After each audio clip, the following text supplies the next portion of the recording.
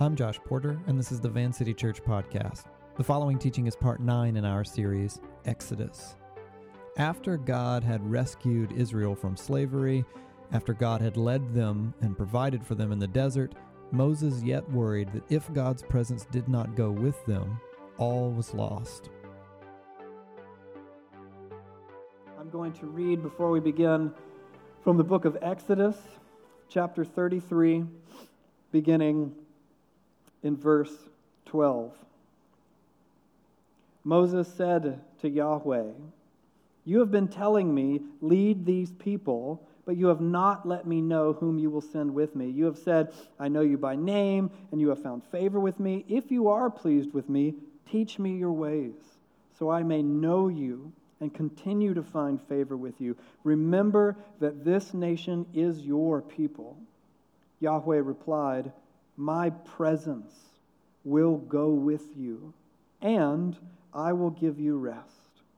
Then Moses said to him, and listen to this, "If your presence does not go with us, do not send us up from here.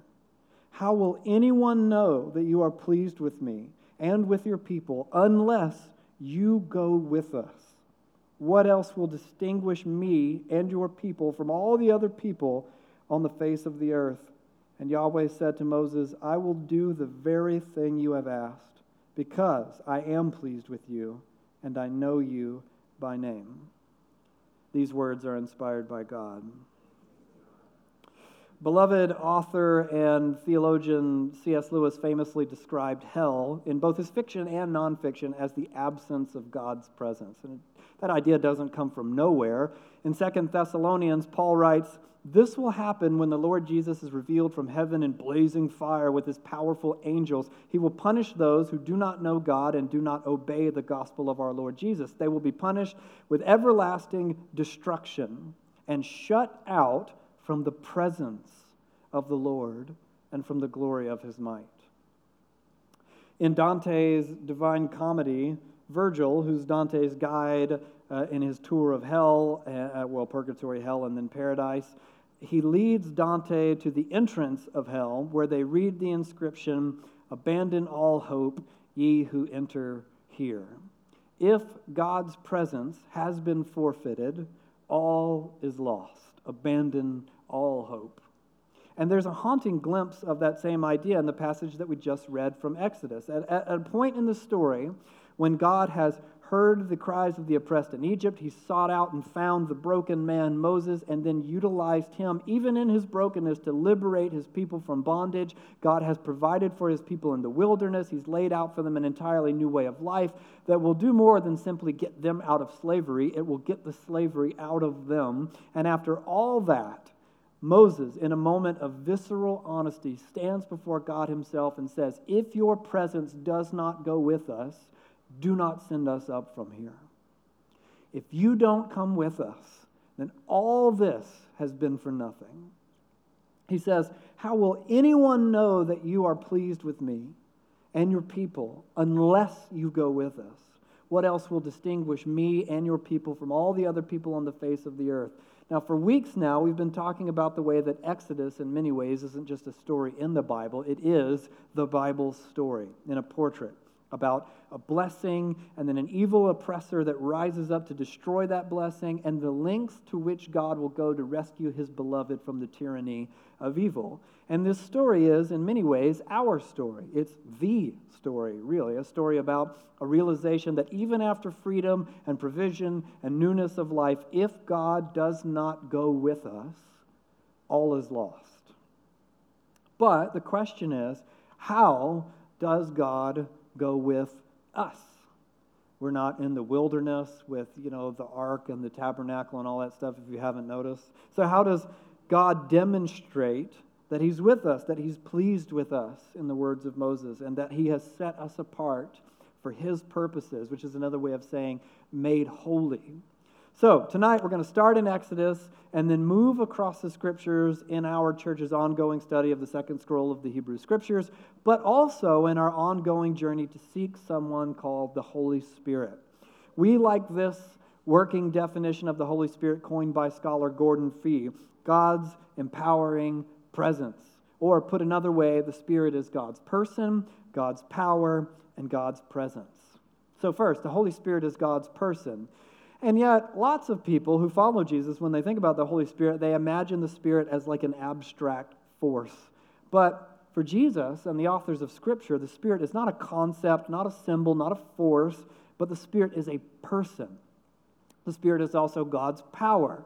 Jesus was able to perform all kinds of miracles. He healed the sick, he raised the dead, he cast out demons, not because he was God, per se, he was, but he performed miracles because he was empowered by the Holy Spirit. Friends and new apprentices who never actually met Jesus before, but came to follow, cast out demons, and so on, because Jesus was the prototype for all his followers, empowered by the same Spirit to do the same kinds of things, even though we, unlike Jesus, are not God.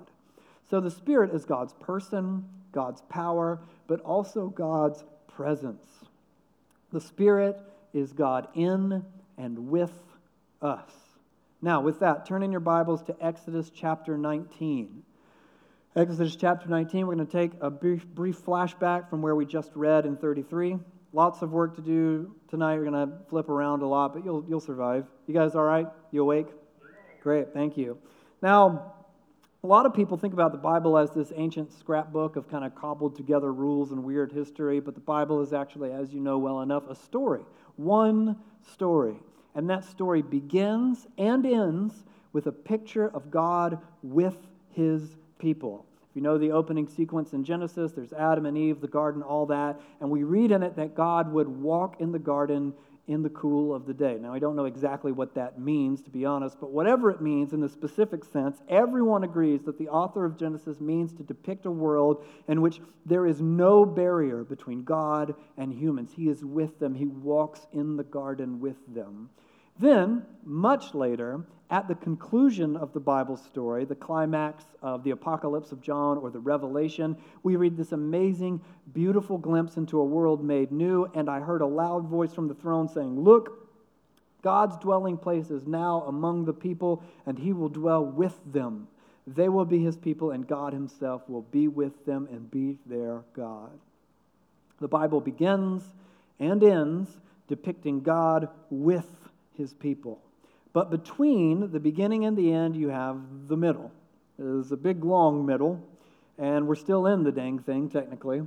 And the idea of God being with his people doesn't work like it did in the garden, or like it will at the end, at the renewal of all things. If you know the story, things have gone terribly awry. In the garden story, when faced with the decision between God in charge or themselves in charge, humanity chooses themselves, and thus they are put out of God's presence, at least in a certain sense, which is a bizarre concept because God is omnipresent. He's everywhere all the time. There's nowhere that God is not. But what it means, at least in the story, for Adam and Eve to be shut out of God's presence is that there has been a compromise in their experience of God's nearness. In theology, we call this God's manifest presence, when the heaviness of God, the closeness of God is palpable and you can actually feel it. Many of you know that sensation well enough. But post-Genesis 3, after the fall, the talking snake and the fruit and the sin and rebellion, all that, God's manifest presence, when God's presence is palpable and near and you can feel it, his undeniable closeness, now that is, unfortunately, the exception to the rule. We do not experience God's palpable nearness all the time. We experience it sometimes. And hopefully, the more that you follow Jesus and mature in your discipleship to Jesus, that gap begins to close over time. But even then, we don't just go around experiencing God's palpable manifest presence every second of every day. We are born, actually, at a distance from God, and his felt closeness is not our default experience. We have to work at that, practice that, learn that. Now, all that reads as a huge bummer. But the good news is that really the entire story of the Bible is a story about the lengths to which God will go to repair that breach and to restore the normalcy of his manifest presence. The Bible is a story about a God who designs an order in which he might be with us, his beloved people, that is. But in the story, God's love is unrequited. We don't want God. Well, we do and we don't. We're like toddlers. We want God when it works for us, but we don't when we don't. And we have no idea of the implications of either thing. And then we despair without God, but then we thrash against his arms when he holds us, and we make an awful mess of everything. And then we look up at God and shout, "Where were you? Save us." It's really the story of the Bible in a nutshell, and the story of us in a nutshell. And when God intervenes and comes near to us to rescue us, we tend to scream and say, "No!" and then run away as fast as we can. But if we are kind of the belligerent toddlers in the story, God is the patient, ever patient, benevolent Father who stops at nothing to rescue us and to love us and to restore a world in which he is truly with his beloved. That matters to God, and it was his idea in the beginning and his purpose for us from the beginning on. Now, let me show you. We're going to take a quick tour through Scriptures, stopping at a few major landmarks: Mount Sinai, the tabernacle, the temple, the exile, Jesus, the Holy Spirit, the church, and then the human body. So, let's start with Exodus 19. Look alive, people. Let's read beginning with verse 9. Yahweh said to Moses, "I am going to come to you in a dense cloud, so that the people will hear me speaking, and they will always put their trust in you." Then skip down to verse 16. Things are about to get really weird. "On the morning of the third day, there was thunder and lightning, a thick cloud over the mountain, a very loud trumpet blast. Everyone in the camp trembled," so it was apparently terrifying. "Then Moses led the people out of the camp to meet with God, and they stood at the foot of the mountain. Mount Sinai was covered with smoke because Yahweh descended on it in fire. The smoke billowed up from it like smoke from a furnace, and the whole mountain trembled violently. As the sound of the trumpet grew louder and louder, Moses spoke, and the voice of God answered him. Yahweh descended to the top of Mount Sinai and called Moses to the top of the mountain." And then the story goes on. In it, God comes to Israel in true spectacle. He doesn't have to do that, by the way. God can appear to us any way he wants, but he chooses the smoke and the thunder and lightning, a trumpet apparently, and an earthquake. It's incredible, and it's terrifying. In fact, in the story, Israel won't even go up there. Moses has to do the thing by himself.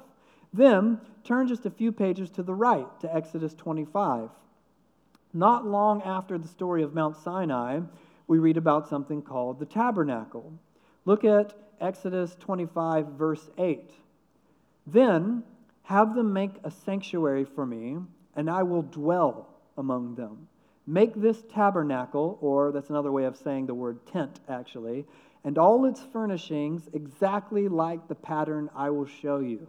Now, I realize that seems like a weird excerpt to zero in on, but this is actually a huge deal in context. In the ancient world, gods were understood to be spatially located. So there was like a god of a certain mountain or a god of the sea, Poseidon's in there or whatever, or the god of the forest. And into that worldview is the book of Exodus is written, in which Yahweh, the true creator God over all other gods and beings, is not relegated to one mountain or one river. He's the God over all things, but what this very big God wants to do is to go with his people as they wander. He wants to go where they go, in a tabernacle or a tent. Apparently, God wants to go camping with Israel. Wherever they go, he wants to be with them. And so, from here on, Exodus becomes this detailed instruction manual for how to build this tent that Yahweh will inhabit. Really fascinating stuff. It showcases Yahweh's concern for artistry, God's aesthetic, his value for creative craftsmanship. We talked about all that last week. Really important, beautiful stuff. If you missed it, go back and catch up on the podcast. Now, turn over to Exodus 40. Let's break the rules and read a bit from Exodus' conclusion before we're actually there. So spoilers for Exodus. Skip down to Exodus meeting. So it's no longer on the mountain. Now the cloud is down in the camp with Israel. God's beauty, it filled the tabernacle. Moses could not enter the tabernacle. Now, fast forward a few hundred years to 1 Kings. Israel is now, at this point in the story, long out of the desert. They're living in Canaan, where the capital city is Jerusalem. And now here in 1 Kings 8, there's a new kind of tabernacle. It's no longer a tent. Now it's something called the temple, and it stays in one place. It's a holy building, a holy structure, incredible story. Israel's no longer wandering around. They have a home, they have a place. There's the holy city, and now the temple. Let's read 1 Kings 8, beginning with verse 10. When the priests withdrew from the holy place, the cloud filled the temple of Yahweh. So again with the cloud. And the priests could not perform their service because of the cloud, for the glory of Yahweh filled his temple. And then Solomon said, Yahweh has said that he would dwell in a dark cloud. I have indeed built a magnificent temple for you, a place for you to dwell forever. God's presence was on the mountaintop, and then it came down into the tent or the tabernacle, and it traveled around with Israel until they got to their home, Jerusalem, and then it filled up the temple. Now, at this point in Israel's story, big ceremony, opening the temple, Yahweh's glory inhabits it. It's a heck of a ribbon-cutting ceremony. Amazing stuff. And thing is, as amazing as all of that was, the glory or the presence of God was really only available to a select few. And the language in the scriptures is like, oh, God's dwelling place is among his people, and that's true in a certain sense, but really only one male could enter the area called the Holy of Holies in the temple, and even then he could only do it once a year on a day called Yom Kippur. But even so, this was a celebratory landmark in Israel's history. God's presence enters the temple. Even if it's restricted, it's still a beautiful thing. The presence of God is there. We just all can't get at it. One guy can once a year. But hey, it's there. It's in the temple, and that's something. And even that doesn't last. Israel, if you know the story, rebels again against Yahweh. They consistently worship other gods. And then after centuries of patience, Yahweh allows Israel's sin to compound on itself, and they're eventually invaded by Babylon and sent out of their home, out of the city, and into exile. And then, even then, the temple is eventually destroyed. So that's where we're going next. Turn to Ezekiel chapter 10. You'll be all right. There, I was waiting to hear the papers. There they go. Ezekiel chapter 10, no shame whatsoever in the table of contents. Ezekiel 10 is now a few hundred years after that last story about God's presence coming into the temple. Israel is long gone from their home. Jerusalem is a wasteland. And then we read this in verse 18. Then the glory of Yahweh departed from over the threshold of the temple and stopped above the cherubim. While I watched, the cherubim spread their wings and rose from the ground, and as they went, the wheels went with them. They stopped at the entrance of the east gate of Yahweh's house, and the glory of God of the God of Israel was above them. Now, that's a lot of weird stuff, but notice this. Each story we read en route to this story was about Yahweh's presence entering or arriving or descending onto something, coming down onto the mountain, filling up the tabernacle, filling up the temple. But this is a story about God's presence doing what? Leaving, departing, leaving. It's a haunting scene. And from this point in the story on, God's presence is gone.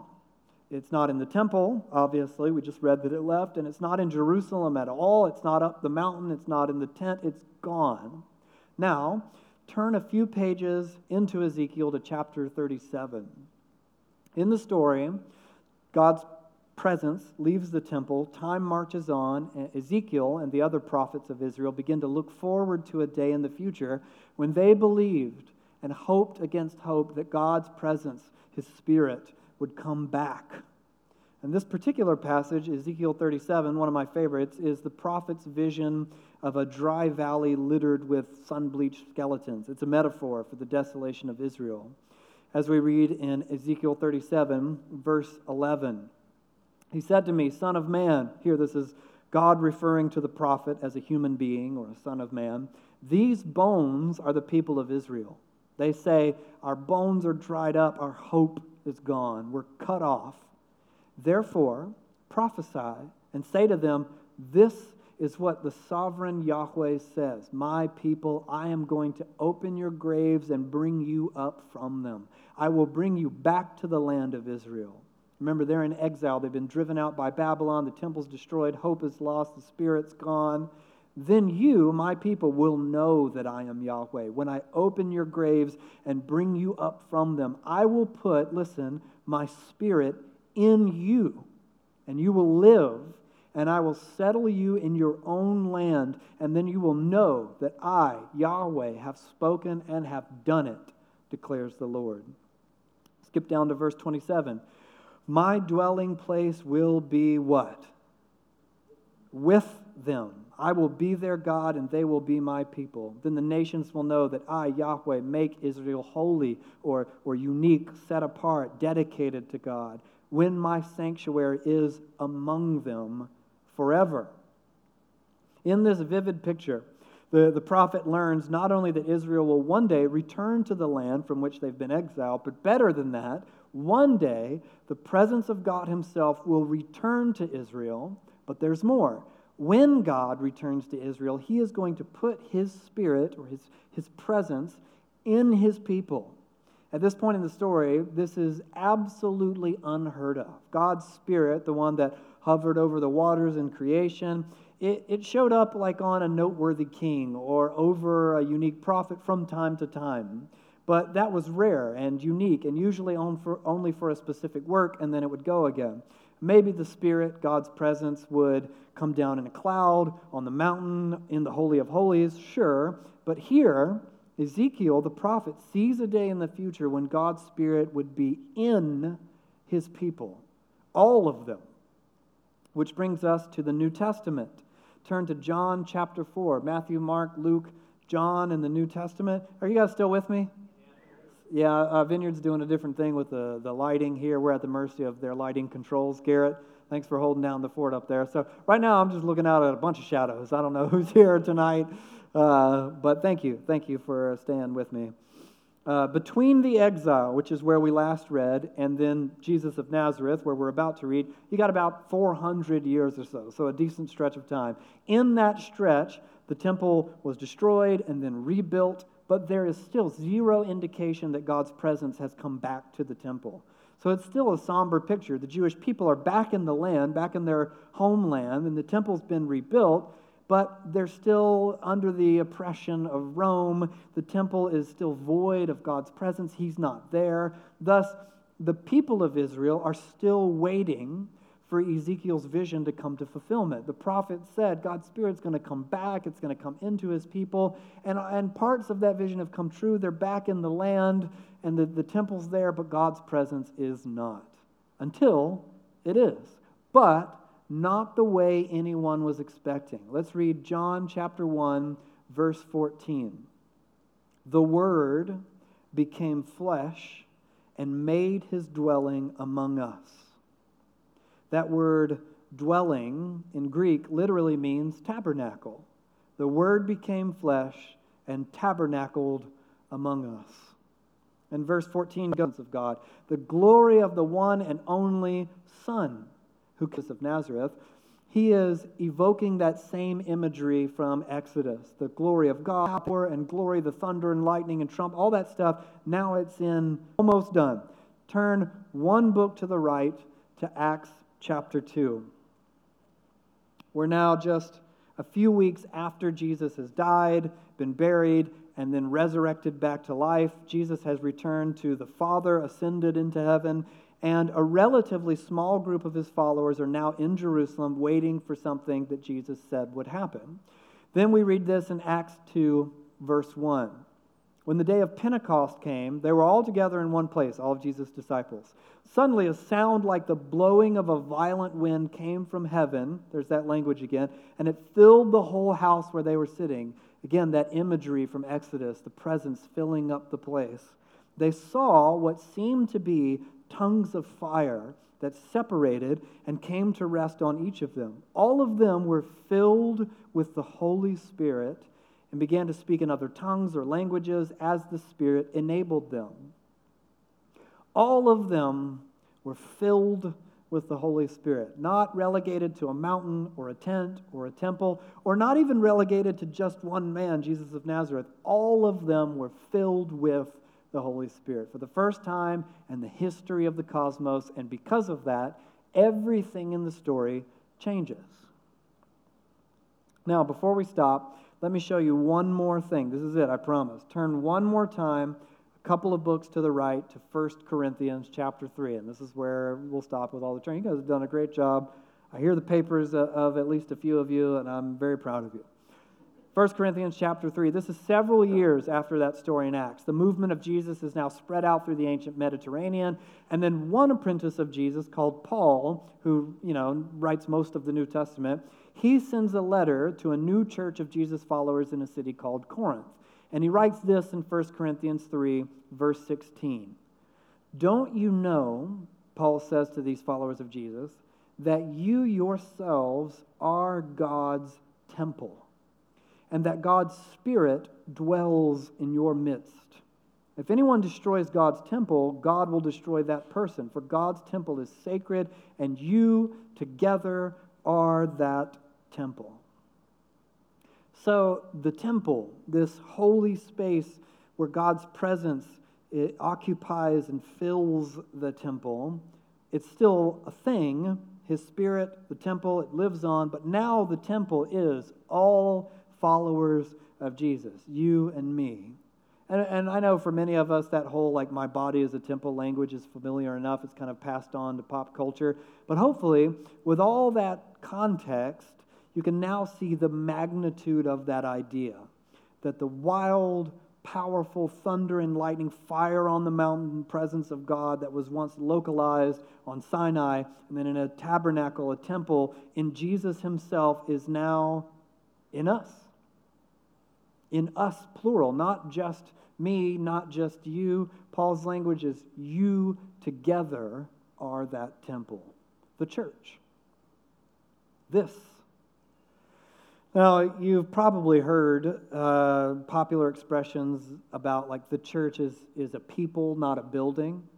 And that's true. It is a people, not a building.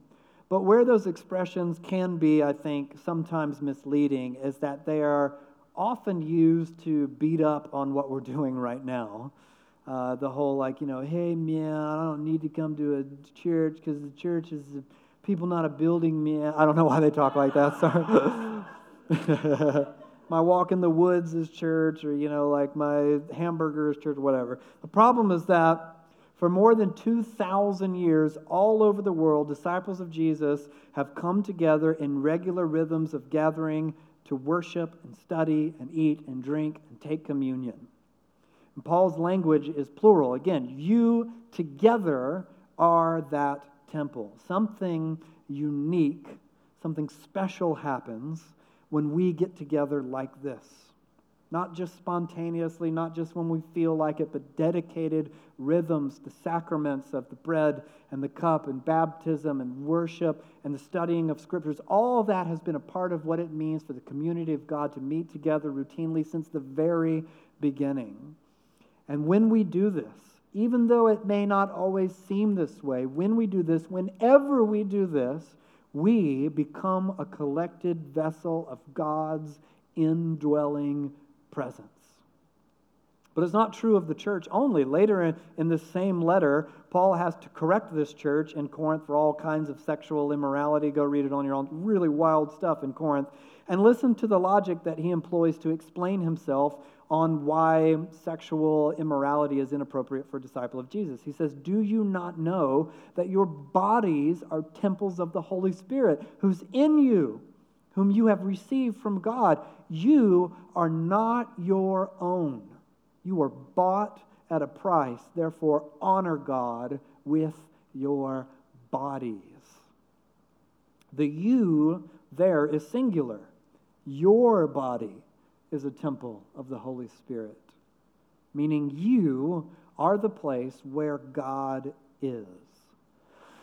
Or at least you can be. The story of the Bible unfolds this way. God is with his people in intimate closeness. We sabotage that intimacy and we're put out of God's presence by our own rebellion. God refuses to let the story end that way. His presence comes to his people on Sinai and then even closer in the tabernacle and then in the temple, but the presence is always restricted. And humanity remains desperate to force God away, an unfaithful people worshiping other gods, refusing God's love. So God's presence leaves the temple. But remember, this is a story about God's relentless pursuit of his beloved, so God's presence comes back, this time in Jesus of Nazareth. And because of Jesus' death, burial, and resurrection, the Spirit finally, after millennia of waiting, arrives, this time in each and every one of us. And that's still not the end of the story. The end of the story is on a coming day at what we call the renewal of all things, when God's intimate, undeniable presence is once again over every square inch of the entire cosmos, when he is truly with his people in the complete, undeniable, uninhibited sense as he was in the beginning, and he will be forever. Amen. That is the story of the Bible. Whew. Okay. You guys all right? Great, thank you. Now, we talk quite a bit at church, at this church, about Jesus being with us. If you've been around church circles for more than a minute or two, you've probably noticed that people who follow Jesus, we believe that God is neither distant nor aloof. We believe that God is with us. That's one of his names, actually, Emmanuel, God with us. One of the last things that Jesus said before he returned to the Father was, I am with you, what? Always. But how? And technically, how? He's not here physically, clearly, and he's not here symbolically. We believe it's more than a symbol. You can't be in relationship with a symbol. It's not like the end of E.T., I'll be right here, and no, you won't. He flies away, Spoilers for E.T., sorry. Majors, man. We'll have to cut that. Patrick, make a note to cut that out of the podcast. I sinned against God and my people. Sorry. So how's that reality, the promise of Jesus, that's so precious to his followers down throughout church history, that he will be with us always? How's that true? The answer is and has always been through the Holy Spirit, which is God's empowering presence.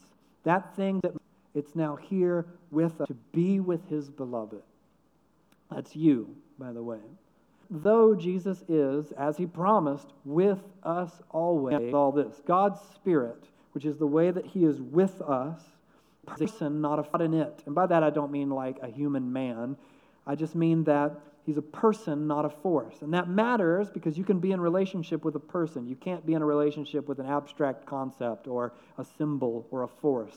The scriptures speak of one of being in the power of the Holy Spirit. Jesus, who was in the power of the Holy Spirit. How did Jesus perform miracles, heal the sick, raise the dead, cast out demons, all that crazy stuff? Not by being God, he was and is, but that's not how he did all that. How do we know? Because as the story carries on, like I said earlier, his followers continue to do all the same things without benefit of being God. Now, maybe the power to do miracles seems to you like far-fetched and impractical, and that's fine. But this is about more than miracles or magic tricks. It's about God's empowering presence, his manifest presence, his felt nearness at work or in and through you as you raise kids or relate to people or find your way in the chaos of life in the world. If the power that was in Jesus to cast out demons and to restore sight to the blind is alive in me, then I would very much like to access it just to be a better dad or husband or a friend or an artist or on down the list. But since the Spirit is a person, not a force, we don't access the presence of God or the power of the Spirit by channeling energy through some kind of abstract force. We're not Jedi or Sith. That's not how this works. We access the power and presence of the Spirit through relationship with him. In other words, by being with the Spirit of Jesus, we have access to the presence of God and the power of the Holy Spirit. It's out of this withness that we do the things the Spirit does. All the things the Spirit does, prophecy and healing and worship and even the crazy things like tongues, flow from our being with him. The more intimacy with God, the more the work of the Spirit can flow in and through you. How do you have intimacy with God? Through the Holy Spirit. Now, there are moments in time when being with God seems easier than others. Maybe during a particular stirring session of worship for some people, or maybe during quiet meditative prayer. For other people, that's when you find it easiest to actually focus in and be present to God's presence. Maybe in moments of profound joy, celebrating with friends, or the birth of your children, these kind of cosmic, life-changing moments. I have found personally, I know a lot of you have as well, that moments of intense suffering or seasons of intense suffering can bring us near to God in a unique, profound way. The problem is that those times tend to make up the minority of our everyday lives. And I don't want the power of God made manifest in my life held hostage by whether or not worship was awesome to me, or if my week was particularly spiritual feeling or joyful, or whether or not I'm suffering. I want the power of the Spirit when I'm working at my desk, or in conversations with my family over dinner, or watching a movie with my friends. I want God's closeness in all of my life. And I know I'm not alone in that. That's why Dallas Willard wrote, the first and most basic thing we can and must do is to keep God before our minds. Which I admit is much easier said than done, but it's not impossible. If you want the person and power of God's Spirit, if you want to feel His closeness and nearness, you need to pursue His presence. Alternately, to practice rhythms of lifestyle and modes of thinking that distance us from the Spirit is to retreat from God's presence and from His power and from hope. I really cannot tell you how many times that men and women that I've sat with, or how many letters I've received from those languishing in the long corridors of doubt and disillusionment, sad and discouraged by loneliness and dissonance of unbelief. And they'll describe to me the ways that they're pumping into their hearts and minds things that fan the flames of unbelief while withdrawing from the things of God altogether. So they spend a tremendous amount of time on social media or reading and listening to those set against the ways of Jesus in the purported effort to keep an open mind and to learn new things and to entertain new ideas. But the Spirit of God has given no voice and no space. And if you tell me just exploring ideas by combing social media and listening to podcasts that beat up on Christianity, but spending no time in prayer or worship or community or contemplation, it doesn't take a psychologist to deduce why one power reigns over your heart and mind while the other withers and fades. Dallas Willard said, "We live at the mercy of our ideas. We believe things to be true, and then we live a certain way as a result. And we do this subconsciously, whether we want to or not. When what we believe about God and relationships or sexuality or ambition or creativity, when those things are true, then we live in accordance with the truth. And the truth, as Jesus said, will set us free. But when what we believe about God or relationships or sexuality or ambition or money or the world are not true, then we live lies. And we open not just our minds, but our bodies and the world around us to the poison of things that are not true. Now, as an extreme example, think about the way that the brutality of mental illness like schizophrenia can imprison someone in the agony of unreality. But all of us can, and often do, believe things that do not correspond with reality. Lies, in other words. Our minds, like our bodies, like our hearts, can suffer the effects of a broken world marred by sin and evil and death. But the mind, for us, is the last frontier of our autonomy. We don't like to think of ourselves as easily influenced or easily deceived, because that would make us feel dumb, or make us feel as if our valid perspectives might actually be naive or ill-informed. But the truth is that even our minds are subject to brokenness, and even the wisest among us can be deceived. Now, of course, that doesn't mean that anything you ever think or believe is a wash. It just means that if our bodies and our hearts can be subject to sin and deceit, our minds can too, and all of them need saving. Now, we know this already. We know that incredibly intelligent people can be guilty of horrific evil.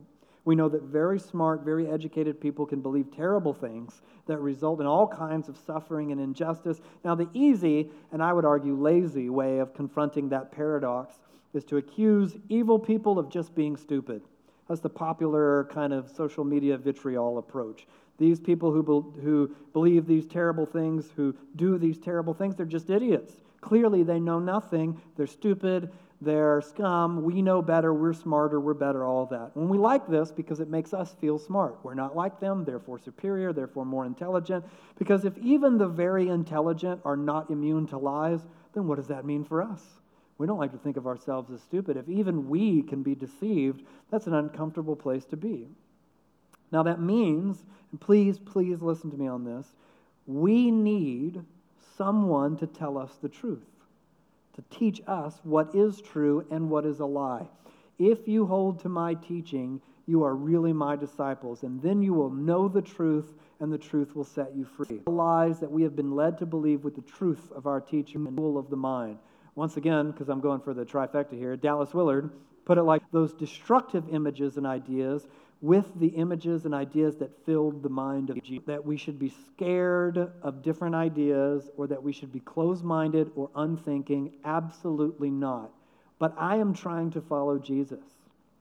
I want to absolutely fill my heart and mind with the things of the Spirit over and against all other ideas and agendas, so that I can learn to understand the world and life itself as Jesus understands it, with my mind wide open, unafraid of the world, forever steadfast in the truth, because I am spending most of my time, most of my mental energy and spiritual real estate in and on the things of the Spirit, not on other things, so that I can accept other things in the power of the Holy Spirit. How do you do that? Well, these are the most basic ancient practices. The first is just to begin the day with God. As predictable and as ordinary as that sounds, there's a reason Jesus was big on the whole prayer in the morning thing. I have conducted my life in ongoing stretches both with and without spending my mornings with God. And for me personally, the difference between the two is indisputable. I have my time after I wake up, have breakfast with the kids and coffee, and Abby, I drop the kids off at school, I head to my office with more coffee, and then I sit down, shut the door, and I take a deep breath, and I say, good morning to the Spirit of God. I wait and listen. I write down what I think that God is saying in my journal. I spend time reading the Scriptures and meditating on the Hebrew poetry, and then I ask God what He's saying through that. And, and then I just continue in other disciplines depending on the day and the season and what God is asking me to do. Now, the thing about a morning routine is that mine personally evolves with your seasons of life. There was a time when it worked best for me and most beautifully for me to spend a lot of time way before anyone else in my family got up. But then we had this other kid, and he's being a little jerk right now. It's like, he is screaming, and that's it for my quiet time. So now I wait till I get here, and I can't hear him anymore. So my point is that you can evolve and move things around and still have a way of beginning your morning with God. Depending on your season and stage of life, maybe that's 10 minutes, maybe it's an hour. You have to go with what you have and trust God in that season. Your approach doesn't have to look anything like mine. It doesn't have to be super involved if you're new to this thing altogether or if you're just getting back into it. Get up 10 minutes earlier than usual. 10 minutes. Any of you can do that. Find just a small window to be quiet and stop and say, Holy Spirit, come. What do you want to say to me today? What do you want to say through me today? But don't stop with the morning. The idea is to create rhythms to fill your mind and your heart with the things of God so that it permeates the way that you understand the world. My watch beeps every day at 2 p.m. I stand up from what I'm doing and take a short walk if I can, or I sit down somewhere, take a deep breath, and once again, Holy Spirit, come, speak to me. And then I wait and listen, even if just only for a few minutes. And then there's other rhythms that I take up. Once a month I fast or I spend a day in silence and solitude and prayer and worship. And what I found is that these times, even an entire day of silence and solitude, they're not always necessarily like profound spiritual experiences or earth-shattering moments where God parts the clouds and speaks. But the more that I embrace these rhythms, even when they're not earth-shattering, the more that I feel myself stretching comfortably into the spaces between those moments. What I mean is that I find my mind drifting to prayer rather than away from prayer throughout my day, because I am becoming more aware of God's presence the more I fill my mind with God's presence. In my experience, this withness that Jesus promised is readily available. Readily available. You can tap into it anywhere at any time on a moment's notice, but it is not coerced. That's not how God works. And it doesn't take a monastery or 40 days of fasting to find the presence of God. It's here, it's now, it's in you. You don't need a mountain or a temple. That same powerful, sacred presence is in your kitchen while you wash dishes, is on your couch in the morning as the sun rises. It's on the sidewalk down Main Street. It's between the pages of your favorite novel. It's on your commute. It's in a conversation over dinner. We have access to the empowering presence of God Himself in us. But what if you don't feel as if that's true right now or tonight? What if you don't feel like it's true that God is with you? With respect, I would invite you to ask yourself, as I ask myself, in what ways am I with Him? God is not mean-spirited or withholding, but He isn't coercive either. That's why one of Jesus' earliest disciples wrote, "Draw near to God, and He will draw near to you." In what ways are you drawing near? What needs to change so that you can draw nearer? So often, we are like people who have never lifted weights in our lives and stare in a mirror disappointed that we do not have the physique of a bodybuilder. And then we eat garbage and we're listless and lazy, and then disappointed and confused, mad at the muscles that we don't have, springing to life on their own voluntary accord. This is how we approach spiritual formation. Why isn't God suddenly zapping me into an experience of His nearness? But I don't feel motivated to change, we often say. I don't, in and of myself, want to change. I feel doubtful or listless or despairing. But almost no one feels motivated to change all the time. But try this. For a spell even, narrow and silence all the voices vying for your attention over and against God. And for a season, for a spell, seek instead His Spirit, even if you don't feel like it. I have a very good friend who just recently had this incredible experience where he was healed of a very long season of despair in a moment by the power of the Holy Spirit. And this guy, he has a really robust understanding of and theology of the arts, and he's someone that he and I have shared, like conversations about music and film and everything. And he felt as if when he was healed and when he was coming back into a new perspective of God's faithfulness over his life, God asked him, hey, listen, don't watch anything that isn't about me for the next season of your life. And not because, it's wrong and, you can never watch movies. God is some kind of prude that doesn't know anything about art. He didn't believe that. He didn't think that was true at all. But he said, I just feel like he said, focus everything on Him right now. And he watched as his life just radically changed, as his perspective changed, because he had spent so much time with the enemy in his mind, the venom of the enemy in his mind, that it was not enough to suddenly be healed and then go about his business life as usual. He needed to radically reorient his perspective.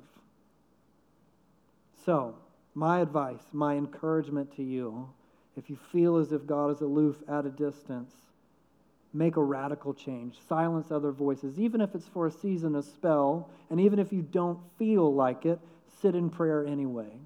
Meditate on the Psalms anyway. Worship anyway.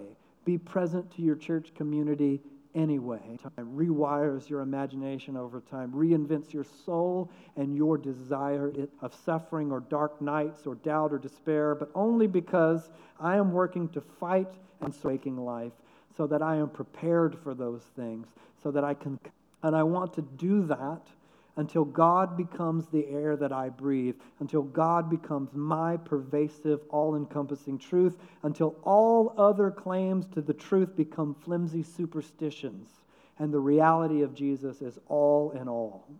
He is not wishful thinking, secularism is. He is not a pipe dream, a myth, a figment of the naive imagination. This sad, spiritless, post-enlightenment world void of miracles and God is the pipe dream, is the myth, is the imagined world. He is the truth, and the truth that sets us free. It will be with us and go with us, and we will know He is pleased with us, and He will distinguish us from all other people on the face of the earth because He will be with us as we are with Him. God, if your presence does not go with us, don't even send us on from here. Let's pray and ask for more of God's Spirit and more of His presence in our lives. Thanks for listening to Van City. You can connect with us and find more teachings and available resources at www.vancity.church.